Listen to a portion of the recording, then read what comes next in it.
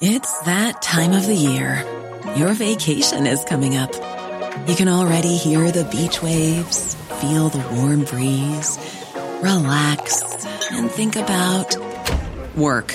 You really, really want it all to work out while you're away. Monday.com gives you and the team that peace of mind. When all work is on one platform and everyone's in sync, things just flow. Wherever you are, tap the banner to go to Monday.com. There's never been a faster or easier way to start your weight loss journey than with PlushCare. PlushCare accepts most insurance plans and gives you online access to board-certified physicians who can prescribe FDA-approved weight loss medications like Wegovy and Zepbound for those who qualify.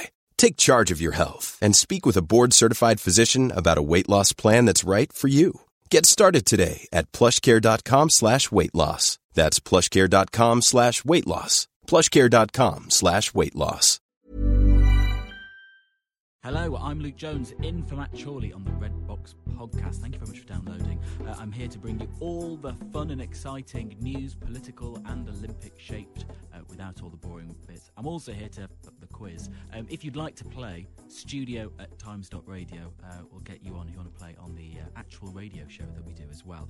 Ahead on this podcast, we love local councillors, but we love even more young local councillors. We're going to hear from 3 18-year-olds who this year were elected to a parish council. We'll find out what on earth they're up to in a minute. First, our gold medal winning columnists of Chit Chat, Libby Purvis and Rachel Cunliffe. Is there anything, either of you, that you think you look at all the Olympic events and think, I could have given that a go, Libby? Marathon broadcasting, basically. Marathon broadcasting. Commentary, marathon commentary. Rachel, what about you? I was going to say something similar, which is none of the athletes, but I do think I could probably pick up commentating on a sport that I'd never seen before, because a lot of it seems quite generic and easy to transpose from one sport to another. Oh, this is a crucial moment for this sport that I've never heard of. I reckon I could pick that up. I thought that I was watching a bit of the rhythmic gymnastics last night, and Matt Baker wittering on about it. I did think, give me 20 minutes and I could have said similar things to what he was saying about. He was just sort of reading out scores and saying, "Oh, this is the key moment." We none of us have any idea. Anyway, let's get back to COVID. Lots of hope around this morning, Libby. Front page of the Times, COVID cases fall as jabs turn the tide. Are you feeling cautiously optimistic as you see all these numbers slowly trickle down? Yes, I am, and I have been for a while, because the Scottish example is interesting. Once they were out of the football and the schools had broken up, it did sort of fade away. I think the huge events have caused some spikes, inevitably, but in a way those spikes may have disguised the fact that people are being quite careful. People, everywhere I go, except possibly Latitude down the road, people are being quite cautious and thinking about it and doing tests and keeping away from people they think are vulnerable. And I think... I'm pretty hopeful, actually. I usually am. Are you not out getting muddy and screaming and shouting at Latitude? Certainly not. We can hear bang, bang, bang across the fields if we want to. We've got the bass line, that's all you need. No, I'm not good at festivals. I'm not a festival person. It was folk festival. I should go to Folk East. That's a grand festival. It's like a giant village fete, basically. Rachel, what about you in terms of the COVID numbers? Are you hopeful? You're not going to ask me about festivals. My sister was actually at Latitude, so sorry, Libby, that she was contributing. Keeping the purposes up. I'm glad they're having a lovely time. I want them to have a lovely time. I just don't want to be forced to put on fairy wings and pretend I like it. No, I'm probably with you there. I have natural very high levels of anxiety. So every time I'm cautiously optimistic, and even if I tweet that I'm cautiously optimistic, I did on Friday. I got a barrage of people telling me that it was too early and they weren't coming down enough. And anyway, they always lag at that point. And how was I so delusional as to think this was good news? And then the cases continue to fall for the next 2 days, and I know that there is a lot that can still go wrong. I know that we haven't had the case numbers from the major July 19th reopening yet, but we do seem to be seeing the result of what transmission looks like when you have 2/3 of your adult population fully vaccinated. And I think that's really positive. And I think that if we want to encourage more young people to get vaccinated, which is obviously a key priority for the government at the moment, then championing this kind of good news when we have it is really important, because it shows do this thing and it can have an effect. But that's the point, isn't it, Libby, that we've got, at the Times reports this morning, 1/3 of 18 to 29-year-olds haven't had their first dose yet, and it's been available to them for well over a month now. I'm afraid I'm starting to back old Macron's tactic of saying, OK, don't get vaccinated, but you can't go anywhere. I think that might help. I think it's a great, great pity, and I hate the anti-vaxxer demonstrations.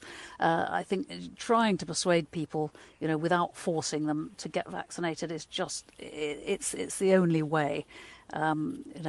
So what can you do? But I think Macron may actually be on the right track, and the Germans are thinking of it too. Just make your life completely miserable and boring unless you get vaccinated. Should we adopt that here, Rachel? What? No, can't come on Times Radio until you've got vaccinated. There'll be a QR code scanner at the door. The problem is that all of the psychology from previous diseases and things like the MMR vaccine and other vaccinations shows that if you force people too much, if you put too much pressure on them, they go the other way because they panic, or they wonder, well, what aren't you telling me? Why am I getting these sort of high pressure sales tactics? And it can have the opposite effect. Whereas for the majority of people, they need time, and they need to see all of their friends have it, and they need kind of gentle encouragement and just keep giving them the information and obviously access, and that's what increases rates. So I would hate to see a system where we move to mandatory vaccination and actually alienated more people from the health service, which is a worry. I really do think that showing that there is a direct link between personally getting vaccinated and society opening up a bit more, and the crisis sort of starting to ease, that I think it would be the key motivating factor. Also, if we've got all these jabs that we're not giving out to young people as their first dose at the moment, could we perhaps bring some of the second doses a little bit earlier? I say this as somebody who queued for an hour and a half to get her second dose early on Friday. Where did you queue? I queued at the Peckwater Centre in Kentish Town, which I don't think is doing them anymore. It's the last day that they were doing them. And the queue was full of people who just really wanted to get double protected and were happy to give up their Friday afternoon to queue around the block in Kentish Town to do that. So the demand is there. And I think that's what we should be focusing on. Look at all these people who want it so much. Maybe you should get yours too. But if these policy changes do quickly turn everything around, and all these 1/3 of 18 to 29-year-olds say, okay, actually I'm going to go and get my first jab, there's still 8 weeks to wait until they've got 8 weeks plus until they've got that double jab protection. We've all got the effects of the unlocking in England and Scotland to come. Actually, the situation could, as Vicky Ford was saying this morning, the Minister, Libby, things can go the different way quite quickly. Yes, they could, but they might not. And I think what was very interesting was what Rachel was saying, that at the moment she's even a bit optimistic on Twitter. People pile in and say, oh no, it's all terrible, it's dreadful. Now, I've got sort of Yorkshire relatives, I know how all this works, It is fun talking down hope, but I don't think it's useful. I think we should always hold on to whatever hope we have and say, yeah, that's a little bit of good news, and I shall carry on glancing into a shop to see whether it's crowded, to see whether to put a mask on, to see whether the staff have masks on, to see what is courteous to do. I will be reasonably careful, and I think most people are somewhere on that track. But I think just being doomy and saying it's all going to be hell again come autumn is a really poor idea. Jessica texts us to say, if the government were to bring forward the date after which those who have had both jabs were exempt from isolating, it's possible that this would concentrate the minds of those younger vaccine-hesitant folk who seem to think that the risks of the vaccine are greater than the risks from COVID. 87222 if you want to text us, start your message with the word Times. Let's talk about the new Health Secretary, Rachel, Sajid Javid. He's had to apologise, actually, after there was this enormous stooshy over him using the word to cower from COVID. He tweeted saying that people shouldn't cower from coronavirus, announcing that he himself had recovered from it, even though he was double jabbed and he caught it in the first place. Was it a poor choice of words, as he suggested? I think it probably was a poor choice of word because that word has associations with being a coward and with a lack of bravery. And I know that the victim groups are very upset about this. But I think so much focuses on the word and less focuses on what he was actually trying to say, which is that he caught COVID, but because he'd been double vaccinated, the symptoms were very mild and he's made a full recovery. And I think what he was trying to get across, and I am usually not one to defend members of this government when it comes to their boundless optimism and some of the ridiculous things they say, but I think the point he was making, which was, isn't it miraculous that thanks to this vaccine and the vaccine rollout, something that was very, very serious and potentially deadly is now something mild and easy to recover from. And maybe we as a society don't have to be so terrified that we are afraid to leave the house because we have this miraculous scientific development. That was actually a really positive message. And yes, it was a poor choice of words. And yes, the idea, which I don't think he intended at all, that people who have sadly died from the vaccine, it's in some way due to a lack of personal bravery. That was the accusation. Obviously, that is an unfortunate association to make. But the point is, thanks to these vaccines, we don't have to be as terrified as we've been for a year and a half. I think that's a positive message. Libby, was it an offensive thing to say, do you think? No, it was possibly a poor choice of words, but, I mean, anybody who wasn't looking for offence could see perfectly well what he meant, which we have to be sensibly careful and live with the virus, because zero COVID is nonsense, as Australia is rapidly finding. No, I think Rachel's bang on. It was an unfortunate word. He apologised very sharply and graciously and quickly for the word. Really, end of. But I think anyone sensible knows what he meant. You cannot live constantly in a state of abject terror. Not now, because otherwise nothing will ever get going again. Libby, tell us... go on, Rachel. I would just say very quickly that he apologised, and that is also something that we don't see from this straight government away, very often. Yeah. I can't remember the last time a government minister apologised. Boris Johnson certainly hasn't, for all kinds of comments that he's made. So that's a change in tone as well. Libby, tell us about Amy Winehouse. You're writing about her story, her legacy in the paper today, and how, well, you say, doom genius is Byronic myth-making. Yes, I think it is, and I wanted to take a kick at that, and also to point out that addicts can and do save themselves. And I'd been talking to several people, for various other reasons, about Amy and people who knew her well. And the point is, she was extremely strong-willed. She had actually got out of the drugs. She had been clean for 3 years before she died. She died of alcohol poisoning. She was very, very thin, emaciated, all the rest of it. It's very easy to kill yourself with alcohol that way. But I think we have to be careful how we tell these stories. This is not a sort of a Britney or a Judy Garland victim of exploitation. This was a strong-willed, brilliant musician who might in the end have beaten it. And I was terribly struck by what one of her closest friends, a young man who she'd grown up with from babyhood, total platonic mates, great mates all their lives. And he sort of said, the thing is, he's a teacher now, he works in this kind of area of young mental health. He said, she could have beaten it. She very nearly did. He reckons, having spoken to her near the end, that, that one accidental, that binge which resulted in the verdict of accidental death, needn't have killed her. And I don't think we shouldn't sort of zhush up this idea that any kind of young, brilliant genius, like a Luke Jones who sort of shoots to the top of his profession so quickly, is automatically doomed at the age of 20-something. Because it's not so. Yeah. And it's not so in music, and it's not so in art, and you don't have to be on drugs, and you don't have to be a wild rocker living a wild rock way. It's a legend which is quite damaging to a lot of young talent. And that was what, Rachel, we had on breakfast this weekend. The friend who she was living with at the time, he'd known her since she was 12 years old, a sort of similar situation to Michael Collins, who Libby mentioned, sort of, lifelong sort of platonic friendship.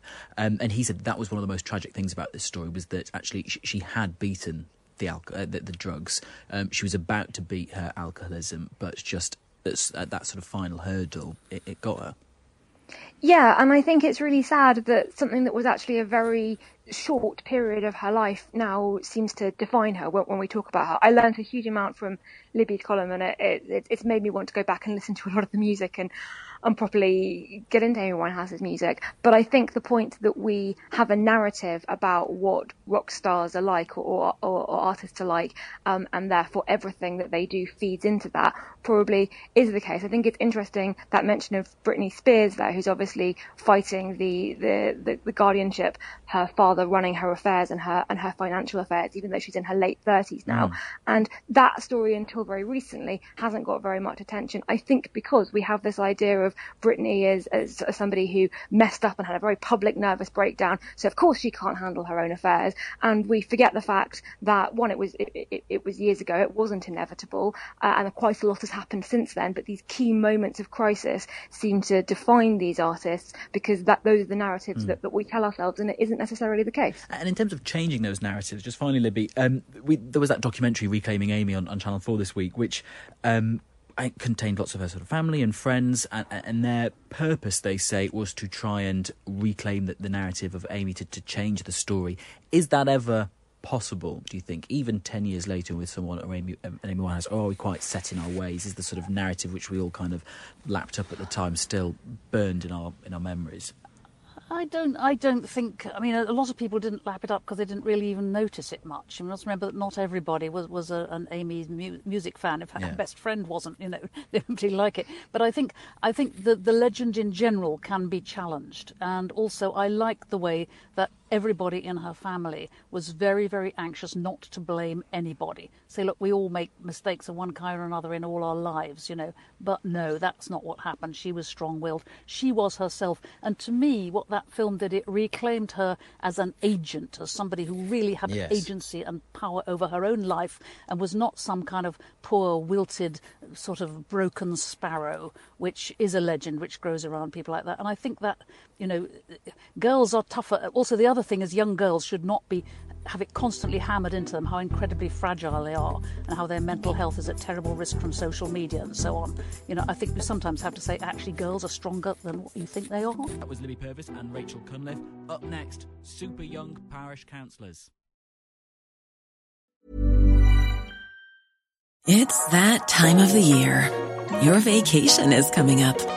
You can already hear the beach waves, feel the warm breeze, relax, and think about work.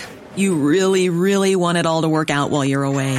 Monday.com gives you and the team that peace of mind. When all work is on one platform and everyone's in sync, things just flow. Wherever you are, tap the banner to go to Monday.com. Hi, I'm Daniel, founder of Pretty Litter. Cats and cat owners deserve better than any old-fashioned litter. That's why I teamed up with scientists and veterinarians to create Pretty Litter. Its innovative crystal formula has superior odor control and weighs up to 80% less than clay litter. Pretty Litter even monitors health by changing colors to help detect early signs of potential illness. It's the world's smartest kitty litter. Go to prettylitter.com and use code ACAST for 20% off your first order and a free cat toy. Terms and conditions apply. See site for details. Now, time for some young parish councillors. 3 super young councillors. We've got Freya, Connor and Jess. They are all 18 years old. They're all councillors elected this year. We were just hearing about the many, many leaflets you had to distribute in the hope of getting elected. Thank you so much for your time, all 3 of you. I'd like to start, first of all, with your life before you got your calling. Freya, what were you doing with yourself before you decided to start doing this? Well, I was at school studying for my A-levels. And the other thing I was doing was a lot of volunteering within my village, particularly within the village scout group in the Beavers and Cubs, so the younger years. And Connor, what about you? I was just involved in a lot of local community groups, trusts and organisations, just sort of getting my name out there. And it's sort of been a journey over 5 years for me personally. Getting your name out there? How do you mean? Just getting involved in local community groups, meeting people, influential people, councillors of county, district and town councillors, really. So 5 years ago, I'm dreadful at maths. You're 18 now, so that was when you were 13. You were thinking, I need to get my name out there. Yeah, I met a really influential former Bexhill town mayor, and who actually eventually became a friend. And if it wasn't for him, then I don't think I would actually be here speaking to you today, really, because he taught me some of the key things about being a councillor that have encouraged me to stand in the last election. Gosh, so even then you thought, this is what I want? Definitely. Why not? And Jess, what about you? Was it that early? No. Yeah, obviously I've just finished my A-levels as well, but I've always had an interest in politics, maybe not from the age of 13, knowing what I want to do, but yeah, it's always interested me, so I'm glad I can finally do it. And what kind of thing were you doing? So way before you'd even thought of maybe, standing for elected office, what were you up to? A-levels aside, I mean, that's busy stuff anyway. Yeah, well, I did also a lot of volunteering as well. A lot of clubs and things that you do at school, really. Just the normal things you do as a teenager. And was that out of boredom, or was that out of, I would like to do some kind of public service in the future and this would set me up well for it? Yeah, definitely that. Because I feel like you do have to start quite young if you want to get into this sort of thing. So. And was anybody coaching you, pointing you in the right direction like they were with Connor? No, not really. Obviously, there were some good people that I've met along the way, and they've all been very helpful. Yeah, teachers are a big part of that, I'd say, at school. They're very good with that sort of thing. And Freya, what about you? When did it sort of become to a point where you thought, actually, this is in the service of something, in terms of I'd like to kind of do this as I'd like to be a parish councillor or councillor at some point, so this is why I should do this? Well, for me, it was 2019. I was able to go on the World Scout Jamboree, and as part of the closing ceremony, they had Ban Ki-moon speaking. Ban Ki-moon? Yeah. So he was really inspiring about... That's not bad for a Scout Jamboree. Ban Ki-moon, that's a really decent booking. Former I know. Well, UN Secretary General. Yes, yeah. So he was really inspiring about everybody needs to get out, be part of their community, not wait for others to lead. And it really, really hit home with me. So when I then got back home off that, I started looking at ways that I could get involved. So you got home and you said, Mum, Ban Ki-moon said, this is what I need to do. Yes, exactly. Wow. So I started attending the council meetings just as a member of public. And it was there that everyone was really encouraging, and it sort of led from there. So I want to know about how you all went from thinking, okay, this is what I'd be keen to do. I'm going to start doing some volunteering and some bits and bobs, which will A, be a good thing to do, but also will set me up well for maybe running for elected office. How did you actually go about finding a place where you can stand and doing all the kind of nuts and bolts of actually getting involved in an election? Connor, when did you start actually looking into that side of things? It probably would have been 2 or 3 years ago now, really. I represent St Mark's in Bexhill, and it's a really, really great place. And I lived there for 14 years, so I know I was educated there, so I know everything about it. And that was the key place that I was intending to stand in May. And thankfully, I ended up getting elected.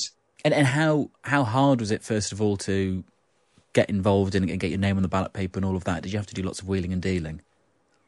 I stood on a platform called Bexhill Independent, so there was a few of us that all helped each other with the paperwork, with the social media and things like that. So it was sort of like a group effort, really. So we all, if someone was weaker on one thing and somebody was stronger, we would help that person. So we were all chipped in when needed. And Jess, what about you? Actually getting on a ballot paper, finding a place where you could put your name on a ballot paper. How did that start? Probably at the beginning of this year. I think for me, I didn't realise how it was actually quite easy to get started. It was when the election process began that it got a bit more difficult. But for difficult me, in what way? It was hard work. I did a lot of leafleting. And just the whole process, it was quite stressful, to be honest. And even because as an 18-year-old, this was my first time even voting, never mind actually being in the election. So hang on, are you saying the first person you voted for was yourself? I can vote for myself, but yeah, potentially, yeah. So it was quite nerve-wracking, but I think it obviously went quite well. Well, I hope it did. Yeah. But it was stressful. And you say it was stressful. So how were you at the same time you were still juggling geography coursework and revision? Yeah.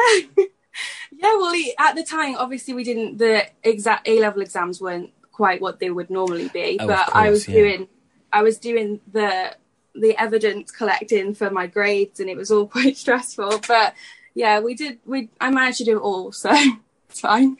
Freya, what about you? When did it get to the point where you thought, okay, I'm going to find a place where I can stand for some kind of elected office? Well, I'd been thinking of standing for quite a while, sort of pretty much since I'd started going to the meetings. I thought that this was something I wanted to do. And obviously the elections were supposed to be last year, so I didn't think originally that I was going to be able to stand. And then obviously this year I was able to, and I turned 18 the day before the papers were supposed to be in. Oh, well done. So it was quite stressful, making sure everything was all sorted, and I made it to the council offices just in time. And at the same time, like Jess, and I assume Connor as well, you were up to your eyes in, as Jess said, not necessarily revising for exams, but all the evidence collection for your A-levels and the like. Yeah, absolutely. And like Jess, I also did a leaflet drop. I was really lucky because I was able to have help from a couple of the other councillors that were also standing, and some that were standing down that helped me with my leaflet drops. But yeah, that was really quite a challenging time. Tell me about these leaflets, all of you. Connor, did you do leaflets as well? What was your slogan? I didn't really have a slogan, but I must have delivered about 3,500 of them over a 3 or 4 week period, and I was really cutting it fine to get them out in time. Did you have like a photograph on them with you with your arms folded looking like you meant business? No, I just ran across to the roundabout and took a picture in the middle of the roundabout, really. Jess, what about you? What was on yours? It was just like the normal manifesto sort of thing, but it was just a leaflet really, but I also delivered loads of them. God, there were so many. But did you have your face on it? Was it with you shaking hands with local dignitaries? Yeah, no, it was just you with Ban Ki-moon. To be honest though, I just used my school picture. I didn't know, because I'm very new to it. I didn't know what to put on it. But yeah, it was me alongside some of the other councillors that were hoping to be elected in the ward. So. And Freya, what about you? I did have a picture of me on it, and mine pretty much just focused on telling people that I was a young person that could bring a fresh perspective to the council. Nice. I didn't have to deliver as many as Connor did. I only had to deliver about 700. But still, that's a few days' work. Tell me about actually getting elected, all of you. Connor, what was the moment like when your name was read out and there was an enormous number of votes afterward? It was quite surreal, actually. I couldn't, to be honest with you, believe it. I didn't think an 18-year-old would get elected, especially in Bexhill, because we haven't had a council of this level since 1974. So it's a brand new council, brand new faces. And it was quite surreal to be, well, the youngest councillor ever for Bexhill Town Council. So it was a really unreal moment. Did you punch the air and shout something uncouth? Might have done. Jess, what about you? Tell us about the moment. I was in shock, to be honest. It was a lot to deal with in the moment, because I wasn't expected to be like elected at all. Like, especially like the first time round, like running, I didn't expect it at all. So I was like very shocked. Were there lots of crusty old hopefuls looking at you quite angry? Well, they were okay. They were fine. Yeah. And Freya, yourself, obviously all of this happened in COVID secure ways. So did you have sort of parents and friends with you when they read out your name? Yeah, so I was actually at home. So I went, and the village clerk sent out the council clerk sent out the results, and so I had a look online for the results. And the biggest thing for me was finding out just how many votes I'd got. I'd managed to become third in the election out of 12, and it absolutely blew me away. Well done. And I wonder why, but why you think you all won. What was it that you were sort of saying you were going to do? What kind of platform were you standing on which you think actually resonated with the people in your area? Connor, is there one thing in particular that you think, I was saying this and that's why people liked what I had to offer? I think it was really that fresh face, fresh voice, fresh perspective. That's a slogan. You said you didn't have a slogan on your leaflet. You should have put that. That's a good one, actually. I'll have to use it in 2 years' time. I think it was because they haven't seen my name, they haven't seen my face on the ballot papers before, so it was something new. And like I say, it's just fresh. Yeah. And Jess, what about you? Yeah, same for me, really. I think it's nice to see different people running, to be honest, because it's very easy for there just to be the same sort of group of people. And I think people liked that it was something different, new, and yeah, something that they could put their faith into. But Freya, come on, I'm going to have to, politician style, I'm going to have to nail you down to something. Freya, what about you? What were you sort of saying that you do that people thought that sounds great? To be honest, I do think it's similar to both Connor and Jess. It really is just the fact that where I live is quite a small community, so it is very often the same people that you see getting involved and doing the same thing. And people wanted someone representing them on their council that was going to provide a different voice that represented a different part of the village. Yeah.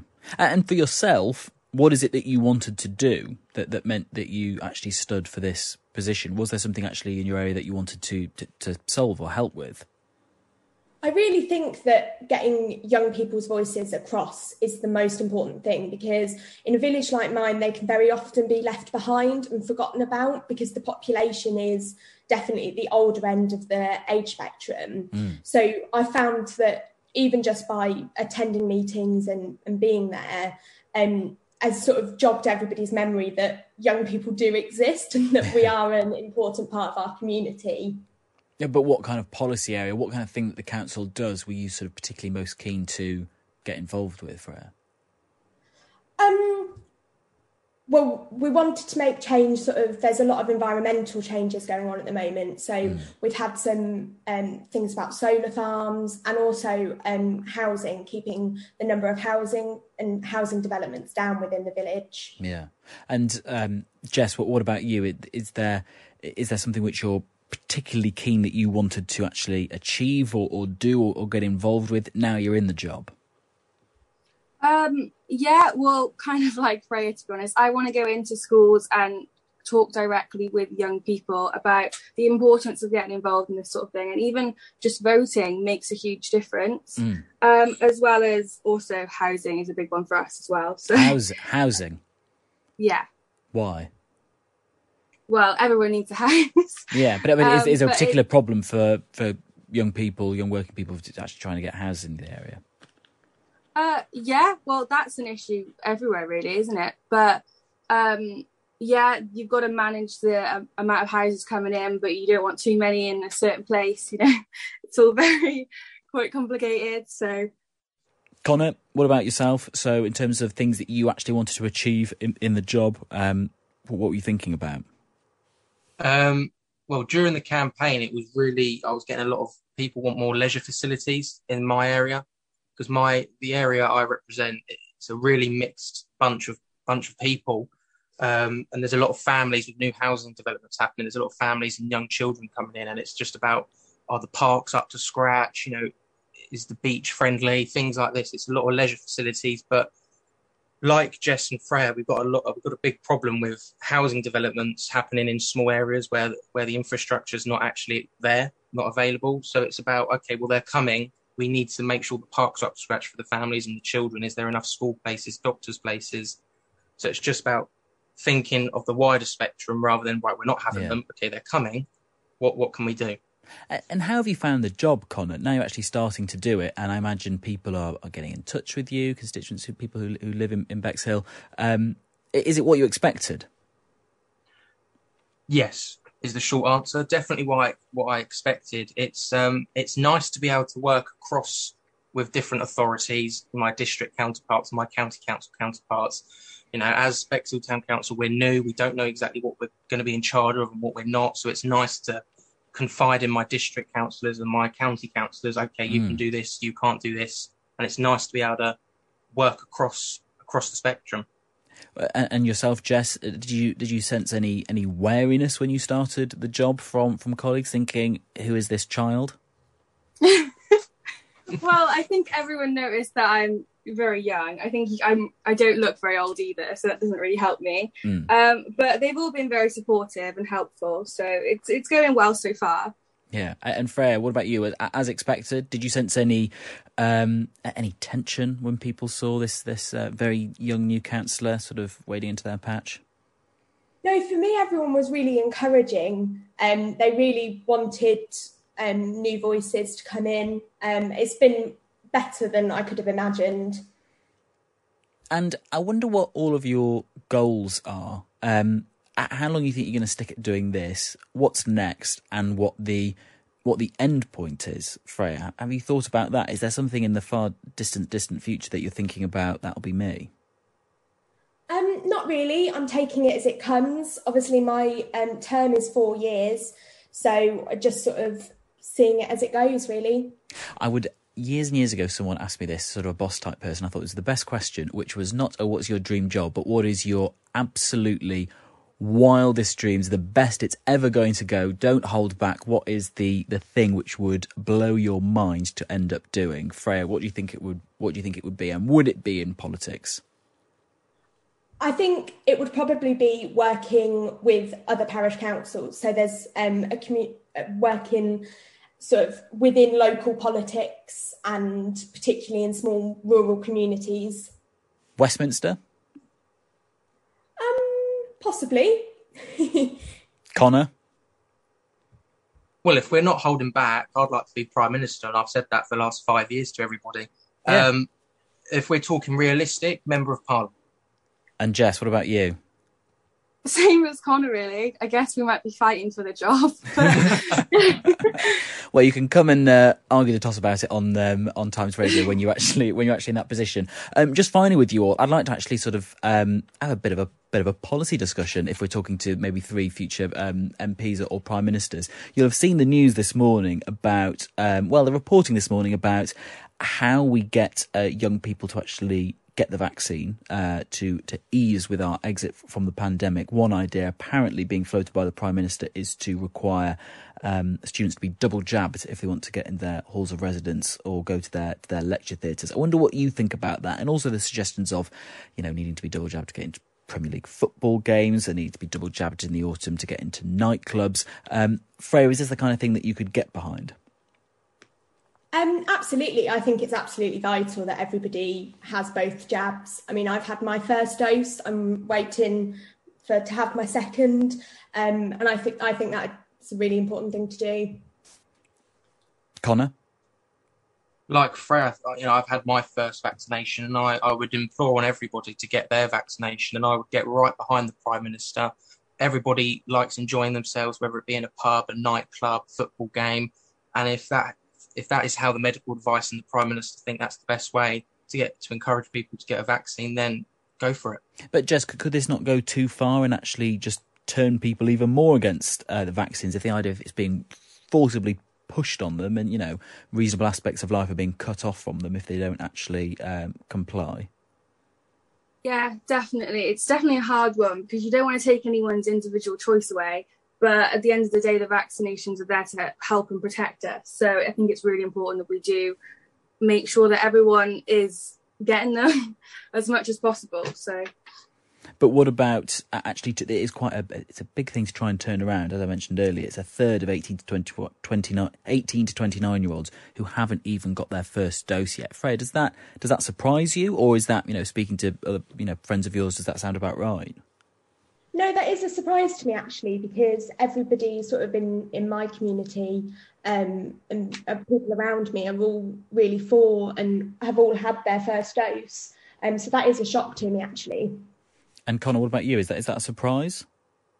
It is, actually. All of my family and all of my friends that are 18, 19 have been vaccinated and are in favour of having the vaccine. Good to talk to you all. Good to get your view on that story, which we're talking about a bit today. That is Freya Davey, Connor Winter and Jess Mickey, all of them very, very young councillors, all of them 18 years old. As we mentioned at the top of this, we're always talking about councils and local councillors and Jackie Weaver and all of that. But here are 3 people who are actually elected to the job at such a young age when battling all the A-levels Farrago. Some super young parish councillors. That is it from us. Do subscribe if you want to get this podcast up your phone or whatever whenever there's a new one, and you can listen live if you want on the Actual Times Radio. Matt's show, which I'm covering this week, is on 10 till 1. You can get that on a DAB radio, on the Snazzy Times Radio app. Speak to you tomorrow.